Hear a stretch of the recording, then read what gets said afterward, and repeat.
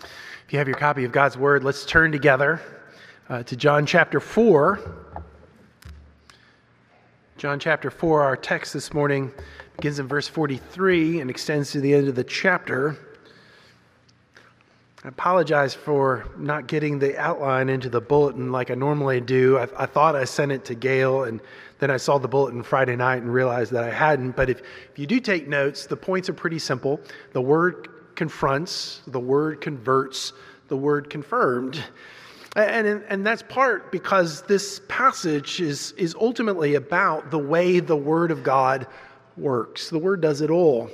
Many of you may not be familiar with this particular scene here in John chapter 4. Perhaps you memorized the content of the Bible chapter by chapter, as I did and other ministers have had to do for their Bible content exams at Presbytery. And you know John chapter 4 as the chapter where Jesus meets the Samaritan woman by the well. But this scene here at the end, I think, is vitally important for us because it renews our hope. It renews our hope, not just in Jesus, the Word of God, but in the Word that Jesus speaks, not just in times gone by, but to us today, now, in the preaching of the Word of God. But in order to have such hope renewed, we need the help of the Holy Spirit. Let's ask Him for His help. Would you pray with me, please? Almighty God, we do come to you as your people and desiring to hear the word of the Lord. And so, Holy Spirit, we pray that you would come. You would come and open our eyes of faith that we might see glorious riches in this portion of your gospel. That you would open our ears, Lord, that we might hear the voice of the Lord raising us from death to life. And you, above all, Lord, that you, by your Spirit, would open our hearts, that we might embrace Jesus as he is offered to us in the gospel. Grant us this, Lord, we ask. We pray it in Jesus' name. Amen. So John chapter 4, beginning in verse 43. After the 2 days, he departed for Galilee. For Jesus himself had testified that a prophet has no honor in his own hometown. So when he came to Galilee, the Galileans welcomed him, having seen all that he had done in Jerusalem at the feast, for they too had gone to the feast. So he came again to Cana in Galilee, where he made the water wine. And at Capernaum there was an official whose son was ill. When this man heard that Jesus had come from Judea to Galilee, he went to him and asked him to come down and heal his son, for he was at the point of death. So Jesus said to him, "Unless you see signs and wonders, you will not believe." The official said to him, "Sir, come down before my child dies." Jesus said to him, "Go, your son will live." The man believed the word that Jesus spoke to him and went on his way. As he was going down, his servants met him and told him that his son was recovering. So he asked them the hour when he began to get better. And they said to him, "Yesterday at the 7th hour, the fever left him." The father knew that was the hour when Jesus had said to him, "Your son will live." And he himself believed, and all his household. This was now the second sign that Jesus did when he had come from Judea to Galilee. This is the word of the Lord. Thanks be to God. So over the past year or so, I have been reading a lot of Martin Luther and Lutheran theology. And one of the things that I've been reminded of in reading so much Luther was Luther's absolute insistence that the Word, and especially the preaching of the Word, was actually what accomplished the 16th century Reformation. Now, he says this in lots of different places in lots of different ways. One of my favorites is this famous and somewhat funny way that he puts it when he says, "Take me, for example. I imposed indulgences on all papists, but never by force. I simply taught, preached, and wrote God's word. Otherwise, I did nothing. And then while I slept or drank Wittenberg beer with my Philip or Amsdorf, the word did so greatly weaken the papacy that never a prince or emperor did such damage to it. I did nothing. The word did it all." The word did it all. But notice for Luther, it wasn't podcasts, although those have their place, or books, although those certainly have its place. No, he says, I simply taught, preached, and wrote God's word. In other words, it was the ministry of the word, the preaching of God's word. That's what did it all. It was the voice of God living in the preaching of Holy Scripture. Why did Luther have such confidence that the preached word had such power? Well, it's because the word effects what it purposes and promises. The word accomplishes what it purposes and promises. In other words, the preaching of the word is not a bare word. It's not a naked word. It's not a human word. It's God's word. The voice of God in the ministry of the word is in fact God's word. God accomplishes then his purposes and his promises when his word is given voice. Now, the Bible teaches that from Genesis to Revelation, but one of the most familiar places where it does is Isaiah 55. In Isaiah 55, verse 10, God says through the prophet, "For as the rain and snow come down from heaven, and do not return there, but water the earth, making it bring forth and sprout, giving seed to the sower and bread to the eater, so shall my word be that goes out from my mouth. It shall not return to me empty, but it shall accomplish that which I purpose, and shall succeed in the thing for which I sent it." Did you hear it? When God speaks his word, stuff happens. God's purposes and promises are and will be accomplished when God's word goes forth, because it's God's voice. It's God's word. Now, if we had any questions about how this works at all, this passage should clear up those questions for us, because this scene is meant to show us something about Jesus' word, and ultimately something about Jesus himself. We've already heard John in this gospel call Jesus the Word of God. In the beginning was the Word, and the Word was with God, and the Word was God. Then verse 14, the Word became flesh and dwelt among us. So Jesus is presented in this gospel as God's Word. But what do we see here? Well, we see Jesus speaking his word, and his word doing it all. His word confronting and converting. His word harming and healing. But if Jesus speaks his word and the word does it, things happen. It opens a further question for us. Who is Jesus? After all, God is the one who says in Isaiah 55, as the old King James has it, "My word goes forth and it shall not return to me void." So if Jesus is the one who speaks his word and stuff happens, it accomplishes its purposes and its promises, who's Jesus? Of course, he's God himself. The God who changes hearts, the God who speaks his word, the God who will raise the dead in the last day. Because when God speaks, he accomplishes his purposes and his promises. The word does it all. Notice how this plays out in this passage as the word confronts those whom Jesus speaks to.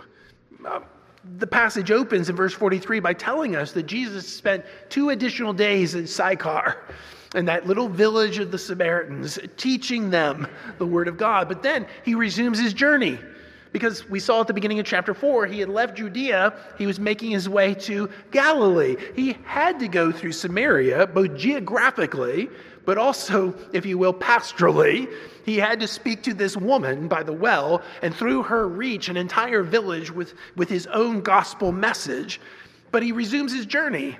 And as he resumes his journey, John has this strange parenthesis in verse 44. You see it? After 2 days, he departed for Galilee. Verse 44, paren, for Jesus himself had testified that a prophet has no honor in his own hometown. What's that doing there? I mean, Jesus isn't in his hometown. His hometown's Nazareth, right? He's been in Sychar, a village of the Samaritans. So why does John say this here? Well, I think at least part of the reason is that John is trying to tell us that Jesus has no settled place, no true base of ministry. He doesn't entrust himself to Judea because he has no honor there. He doesn't entrust himself to Nazareth. The other gospel accounts say that, and John is presuming that you know that. As we're going to see in Galilee, there's no honor for Jesus there. There's no settled base for ministry. Ironically, the one place where Jesus has honor is the Samaritan village. But even there, Jesus does not remain. He's engaged in a kind of itinerant ministry. He doesn't entrust himself to others because, as we saw in John chapter 2, verse 25, he knew what was in men. He knew the hearts of men. And in fact, in the prologue in John chapter 1, Jesus has said he had come to his own people, and his own people did not receive him. I think John puts this right here in this parenthesis in verse 44 to help set up what's going to happen next, because Jesus finally arrives in Galilee. He comes to the conclusion of his journey. And what do you find? Well, verse 45, when he came to Galilee, the Galileans welcomed him. They're excited to have him. Jesus has arrived. Why are they so excited? Well, the rest of the verse tells you. The Galileans welcomed him, having seen all that he had done in Jerusalem at the feast, where they too had gone to the feast. Well, what did Jesus do at the feast? Chapter 2, verse 23 tells you. There, it says that Jesus performed signs and wonders in Judea. The Galileans, at least some of them, had been there to see. The rest of them had heard about what Jesus had done. And now Jesus has returned, and they are excited. They are welcoming him. Why? Because they want signs and wonders. They want Jesus to do what he did in Judea. In other words, Jesus knows what the Galileans want. That's why he's not receiving true honor for them. He knows that the Galileans want the signs. They don't want Jesus.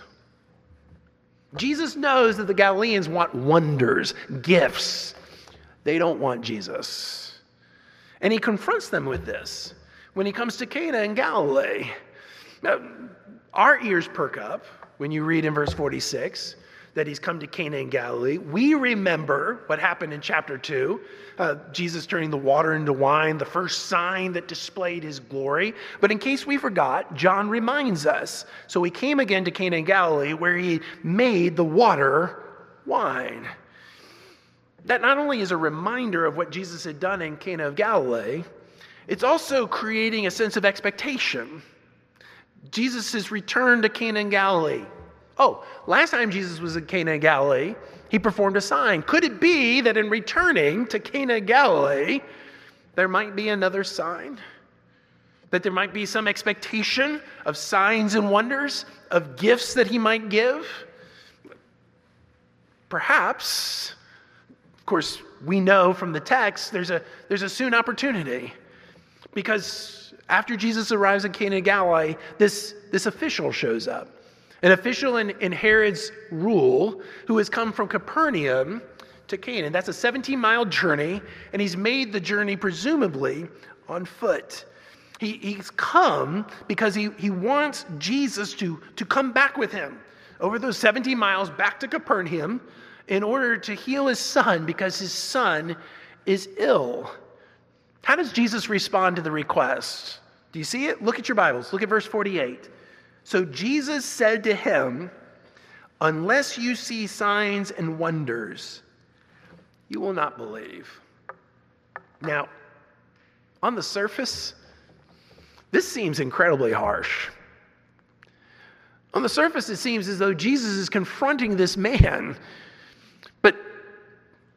But is he simply being harsh to this man like he was apparently harsh to the Syrophoenician woman in Mark chapter 7? Remember that we don't give the bread meant for the children to the dogs, right? You remember that? Is he doing a similar thing here where he's being purposefully harsh to test this man in his heart? Well, perhaps because, of course, the verse says, so Jesus said to him, he's speaking to the man. But this is one of those places I think where I wish that our English Standard Version was actually the English Southern Version, because those yous there are actually plural. It actually says, unless y'all see signs and wonders, y'all won't believe. Now, the man is certainly included in the all, but Jesus is speaking not just to the man. He's speaking to the Galileans of whom he's a part. And what is he doing? He's confronting them. His word is confronting their deeper unbelief. His word is coming as law to these people in order to expose their hearts, to expose their cynicism, their kind of manipulation of Jesus. Because, of course, they don't really want Jesus. They just want the sign. They want the wonder. They want the miracle.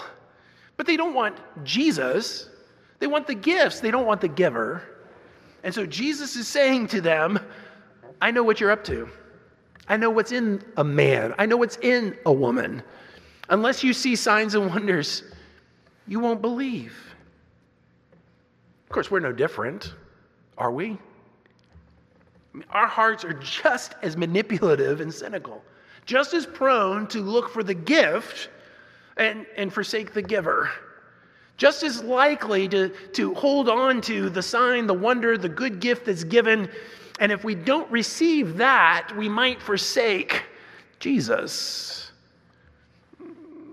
He could be saying to us this morning, unless your wife or your husband, your son or your daughter, your parent is healed, you won't believe. Unless you're advancing in your career to a higher place, a higher position, greater prominence, you won't believe. Unless your children turn out right, whatever right is as you define it, marrying well, good jobs, financial, emotional security, you won't believe. What's your unless? How do you fill in the blank? Unless X happens, you won't believe. I suspect we all have unless. We want life to go the way we want it. And when suffering comes, when we're forced to walk in the way of the cross, then suddenly our trust in who this God is begins to waver. As we've already confessed this morning in the call to worship, we confess with our mouths that we believe that God is strong and that God is loving. But when we suffer, or when our loved one suffers, or when our children struggle, then we begin to say, well, maybe not so much. Maybe God isn't strong. He may be good, but he's not strong. He's not able to do what we want him to do. Or vice versa. Maybe God is strong, but he's not loving, and that's why he's bringing such malevolent things against me. But what God is doing here, and what God is doing for you this morning, is his word is coming to confront you. What's your unless? Unless this happens, you won't believe, or you'll stop believing. You'll walk away on your profession. Say, I don't. You see what Jesus is doing to the Galileans, he's doing to us this morning. His word confronts us. His word exposes our hearts. His words come to harm, but not just to harm. Because when the law comes, Jesus always desires to bring gospel. When he comes to harm, he always desires to heal. When Jesus comes to confront, he always desires to convert. And that's what's going on in this passage. This man is confronted with this word. Of course, it's meant more generally for the Galileans, but he's confronted by it. And he cries out in a kind of desperation, Sir, it's the Greek word kurios, Lord, come down before my child dies. It may be just as you say, Lord, that I'm somehow wanting a gift and not the giver. But Lord, I see myself, and Lord, I know that you are the only one who can do something about my child. I am trusting in you. I need you. My child needs you. And it's to respond to this man's confession, I think, of his own exposure, that Jesus speaks a word that brings healing and conversion. Of course, it's for the boy especially. Jesus responds to this official crying out to him in verse 49. How? Look at verse 50. Jesus said to him, Go, your son will live. Actually, in the original language, that's not a future tense verb. That's a present tense verb. The Old King James Version gets it right when it says, your son liveth. Go, your son lives. Not will live in some future point, Not going to wait 10, 24 hours, 3 days, 2 weeks, and then he'll get better. No, go. Your son lives just because Jesus spoke the word. Your son lives and will not die because Jesus' word accomplishes its purposes and its promises. Your son lives because Jesus is God become human, word become flesh. Do you see what's going to happen here? What is happening? Jesus speaks the word, and his word accomplishes all that he determines, all that he purposes. His word heals and converts, and it does a miracle here. And yet, as great as this miracle is, we have to confess this, these kind of miracles don't happen very often, do they? These kinds of healings don't happen very often. What happens next is a miracle that Jesus does all the time. He's done it in each of your lives. Because what actually happens next is not simply the boy being healed, but the man being converted. How do we know that? How do we know that this man is actually, having been confronted with God's word, is actually converted? Well, look at what the rest of verse 50 says. Jesus said to him, "Go, your son lives." The man believed the word that Jesus spoke to him and went on his way. Now, how did that happen? Jesus says, "Go, your son lives." And the man believes it. He believes the word, stops pestering Jesus, turns, and he goes on his way back home to Capernaum.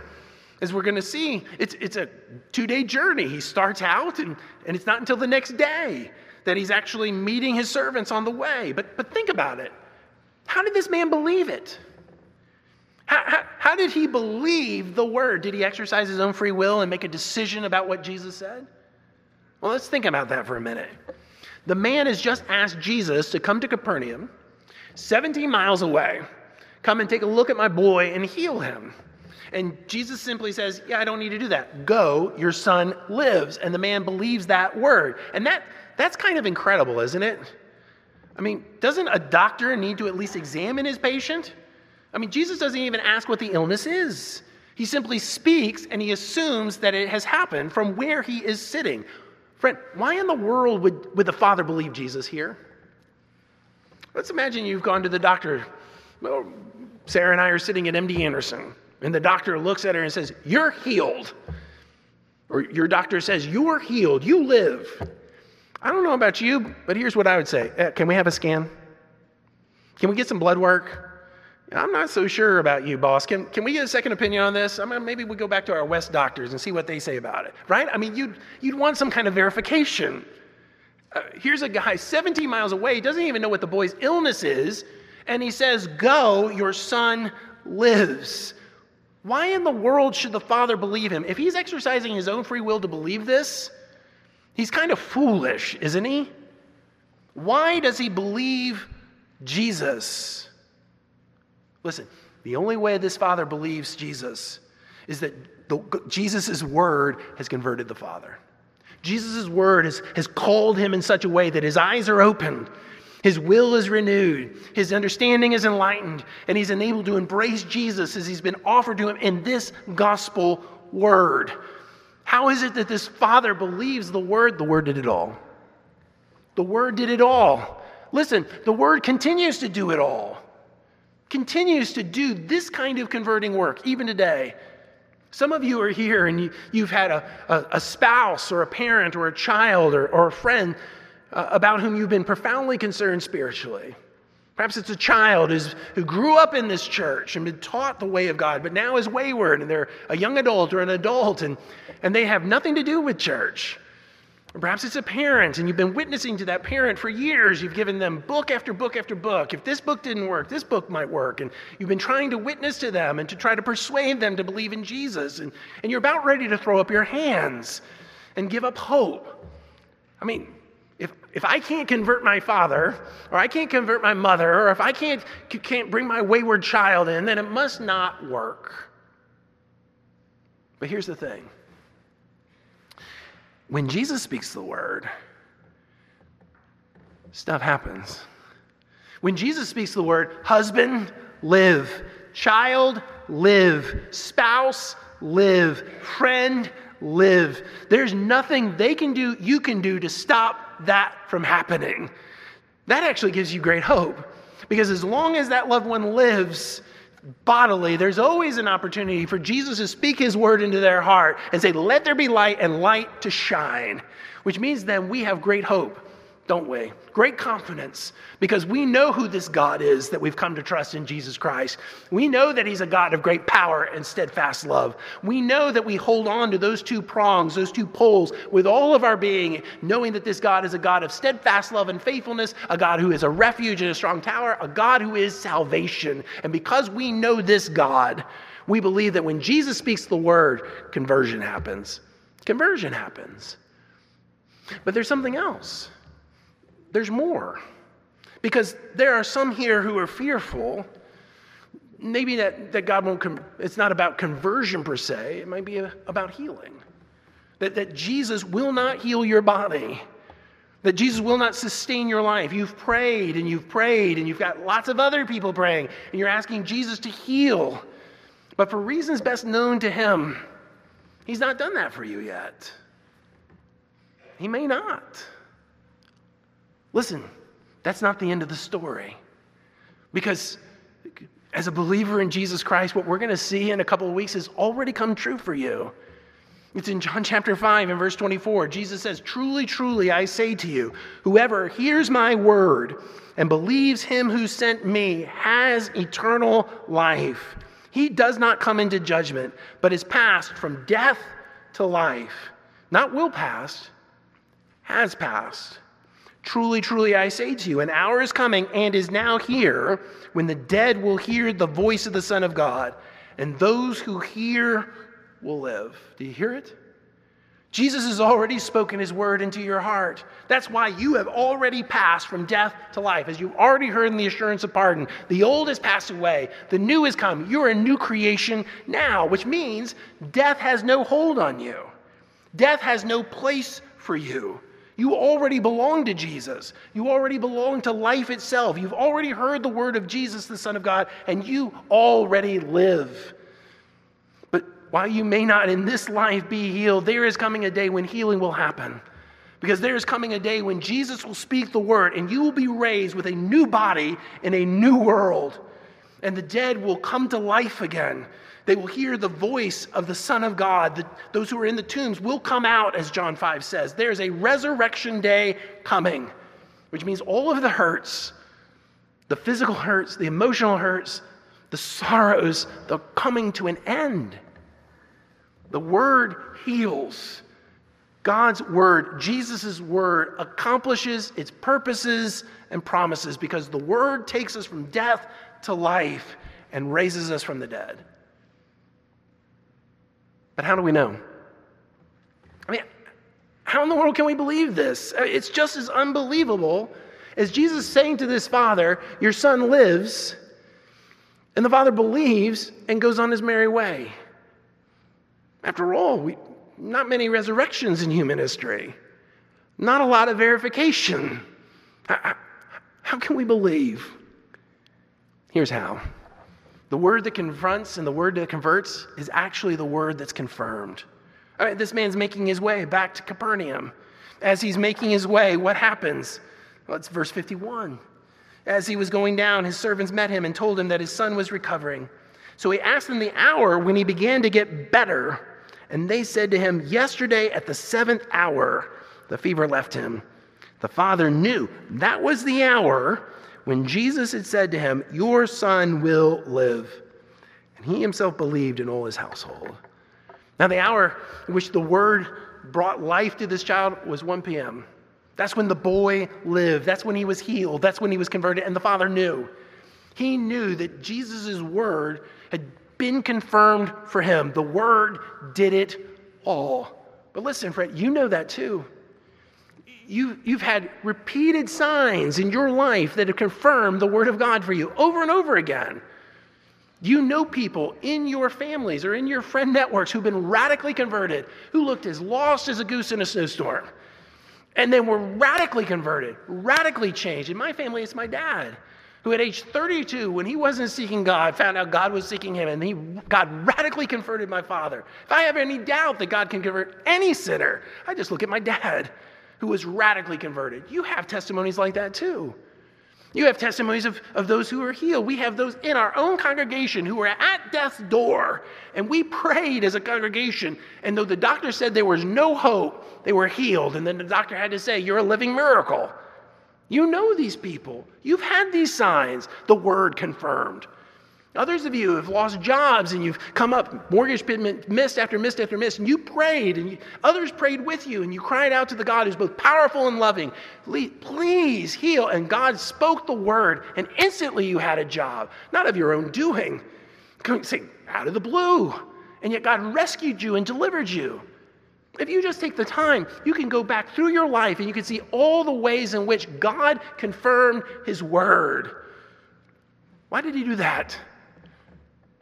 So that when you and I come to our dying days and we begin to fear that maybe God won't heal, maybe God won't raise me from the dead, maybe all of this was just good religious talk and gave me some hope for today, but isn't really true truth.